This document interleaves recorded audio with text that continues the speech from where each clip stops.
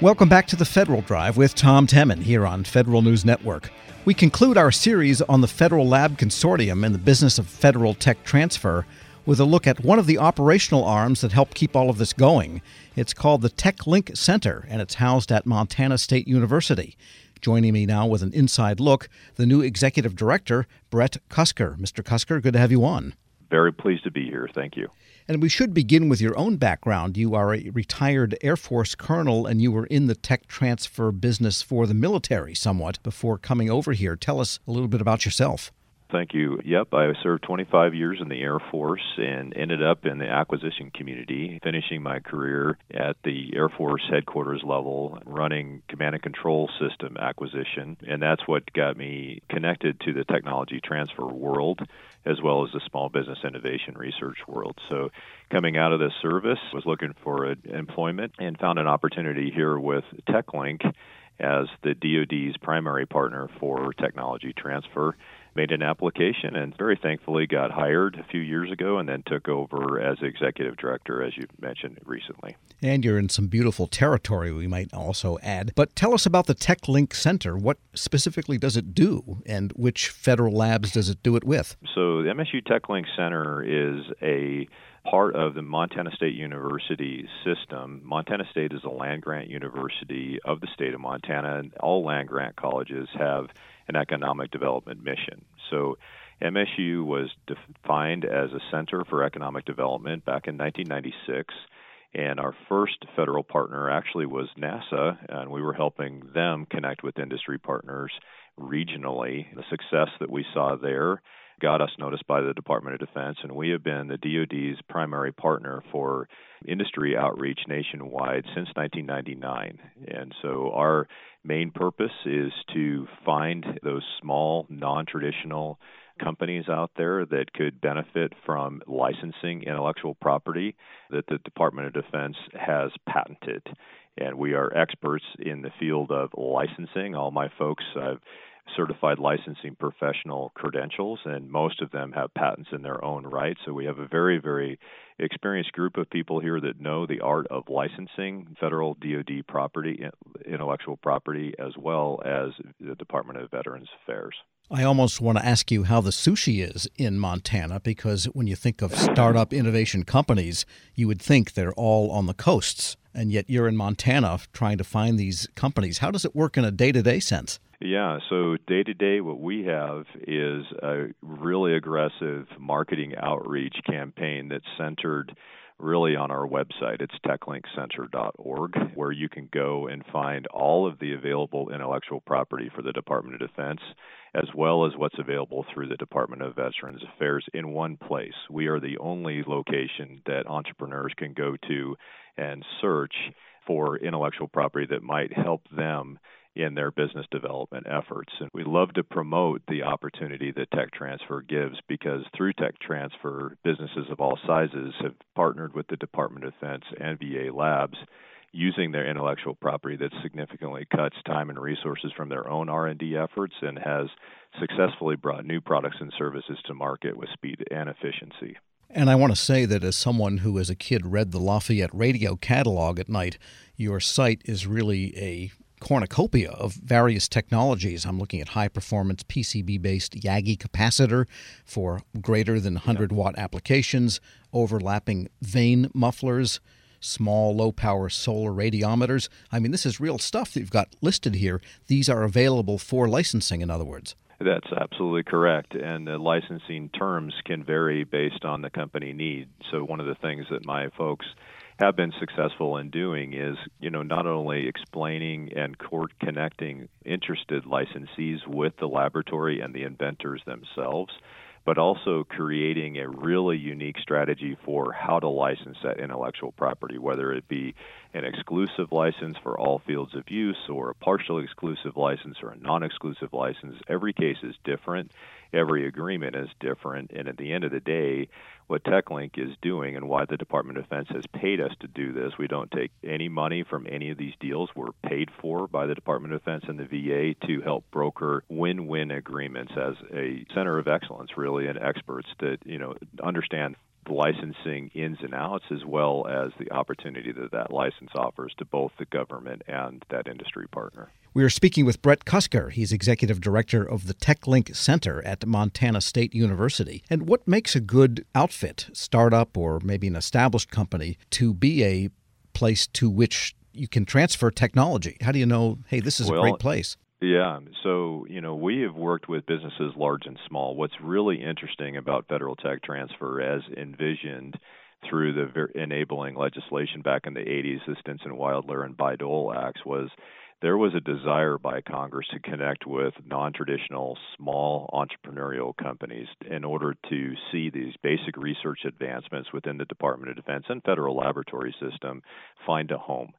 And, connect with those small, innovative, agile companies that can take this baseline technology, further develop it into something that's commercially viable, or in the case of the Department of Defense, something that will provide a capability that doesn't currently exist within the department and reduces the overall cost of innovation for both the Department of Defense and that industry partner. So in terms of companies, we see about 95% of our companies are small or very small. We're talking less than 100 employees. Several are startups, as you mentioned, even less than 10. And these are people that, have an idea and drive, a capability and a capacity, and maybe even a track record of success of licensing intellectual property.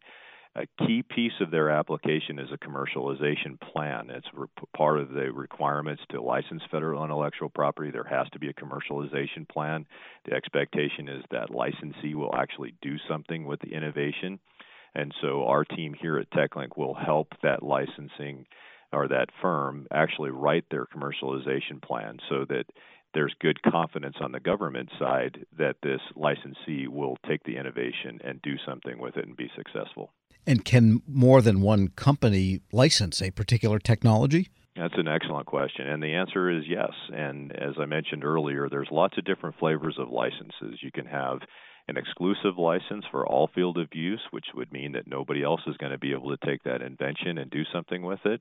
You could have an exclusive license for certain fields of use. You could have a partially exclusive license and a non-exclusive license. There's lots of different resources through the technology transfer tools that Congress has given our country for really tailoring the kind of license and agreement that makes the most sense to that industry partner as well as the government agency that owns that IP.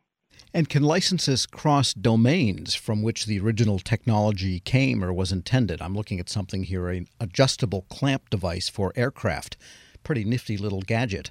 The idea here is an adjustable clamp that can be mounted to aircraft, and you can route wires and do different things without the need for adhesive. You can do it with a simple screwdriver, if I'm looking at this right. But maybe something not connected to aircraft could use the same type of clamp, maybe a car or a lawnmower. That's very observant, and you're exactly right. We're seeing multiple uses for innovation. It may have been a desire by the Department of the Navy, for example, to create a baseline capability that addresses a very specific problem to the maritime environment, but that innovation very well could be a solution in another domain as well. And so, yes, we see a lot of different applications of these innovations going in directions maybe that researcher, that principal investigator didn't even realize it could go to. And there's been a lot of excellent success in that cross-domain area. And do you ever walk through, say, an airport or through a factory or somewhere and say, golly, I helped license that? Yeah, in fact, there are several inventions that have come out of DoD labs that are in practical use on a day-to-day basis, whether it's cargo loader at that airport or even different manufacturing capabilities and carts. It kind of runs the gambit. Anything that you can think of in any kind of genre, the Defense Department and the Department of Veterans Affairs is probably researching the next great advancement. And do you have metrics on the annual value to the government of the tech transfer licensing agreements? We sure do. In fact, if you go to that techlinkcenter.org, we have an impacts page that unpacks the impact of technology transfer for the Department of Defense and other federal agencies that we have supported, asking that very question. Has there been a return on investment, and does this work? And so very thankfully, my organization has been researching the success of technology transfer through economic impact studies since 2009. And we are renewing for the third time licensing impact study just this year. So we're keeping a running total of the success of not only the licensees, but the interventions and the innovations that are coming out of the Defense Department. It's a very significant success story, not only for our own organization, but certainly demonstrating that the intention of tech transfer is meeting and exceeding the expectations that were set all the way back in the 1980s. Order of magnitude, is it millions, tens of millions, billions a year? Billions, yes. There's been billions of dollars worth of impact across all these different licenses over time. Well, I'm hoping to license the Vulcan Fire Torch. I don't know what that is, but it sounds like a lot of fun. Brett Kusker is Executive Director of the TechLink Center at Montana State University. Thanks so much for joining me. Well, thank you. It was a pleasure to be here with you today.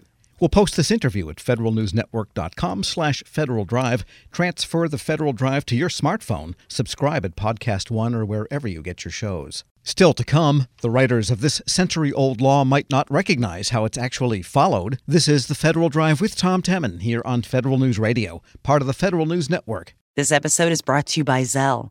Whenever you're sending money through an app or online, it's important to do it safely. Here are a few helpful tips. First, always make sure you know and trust the person you are sending money to. Second, confirm you have entered their contact details correctly. And finally, if you don't trust the person or your recipient is rushing you to send money right away, think twice before sending money through an app or online.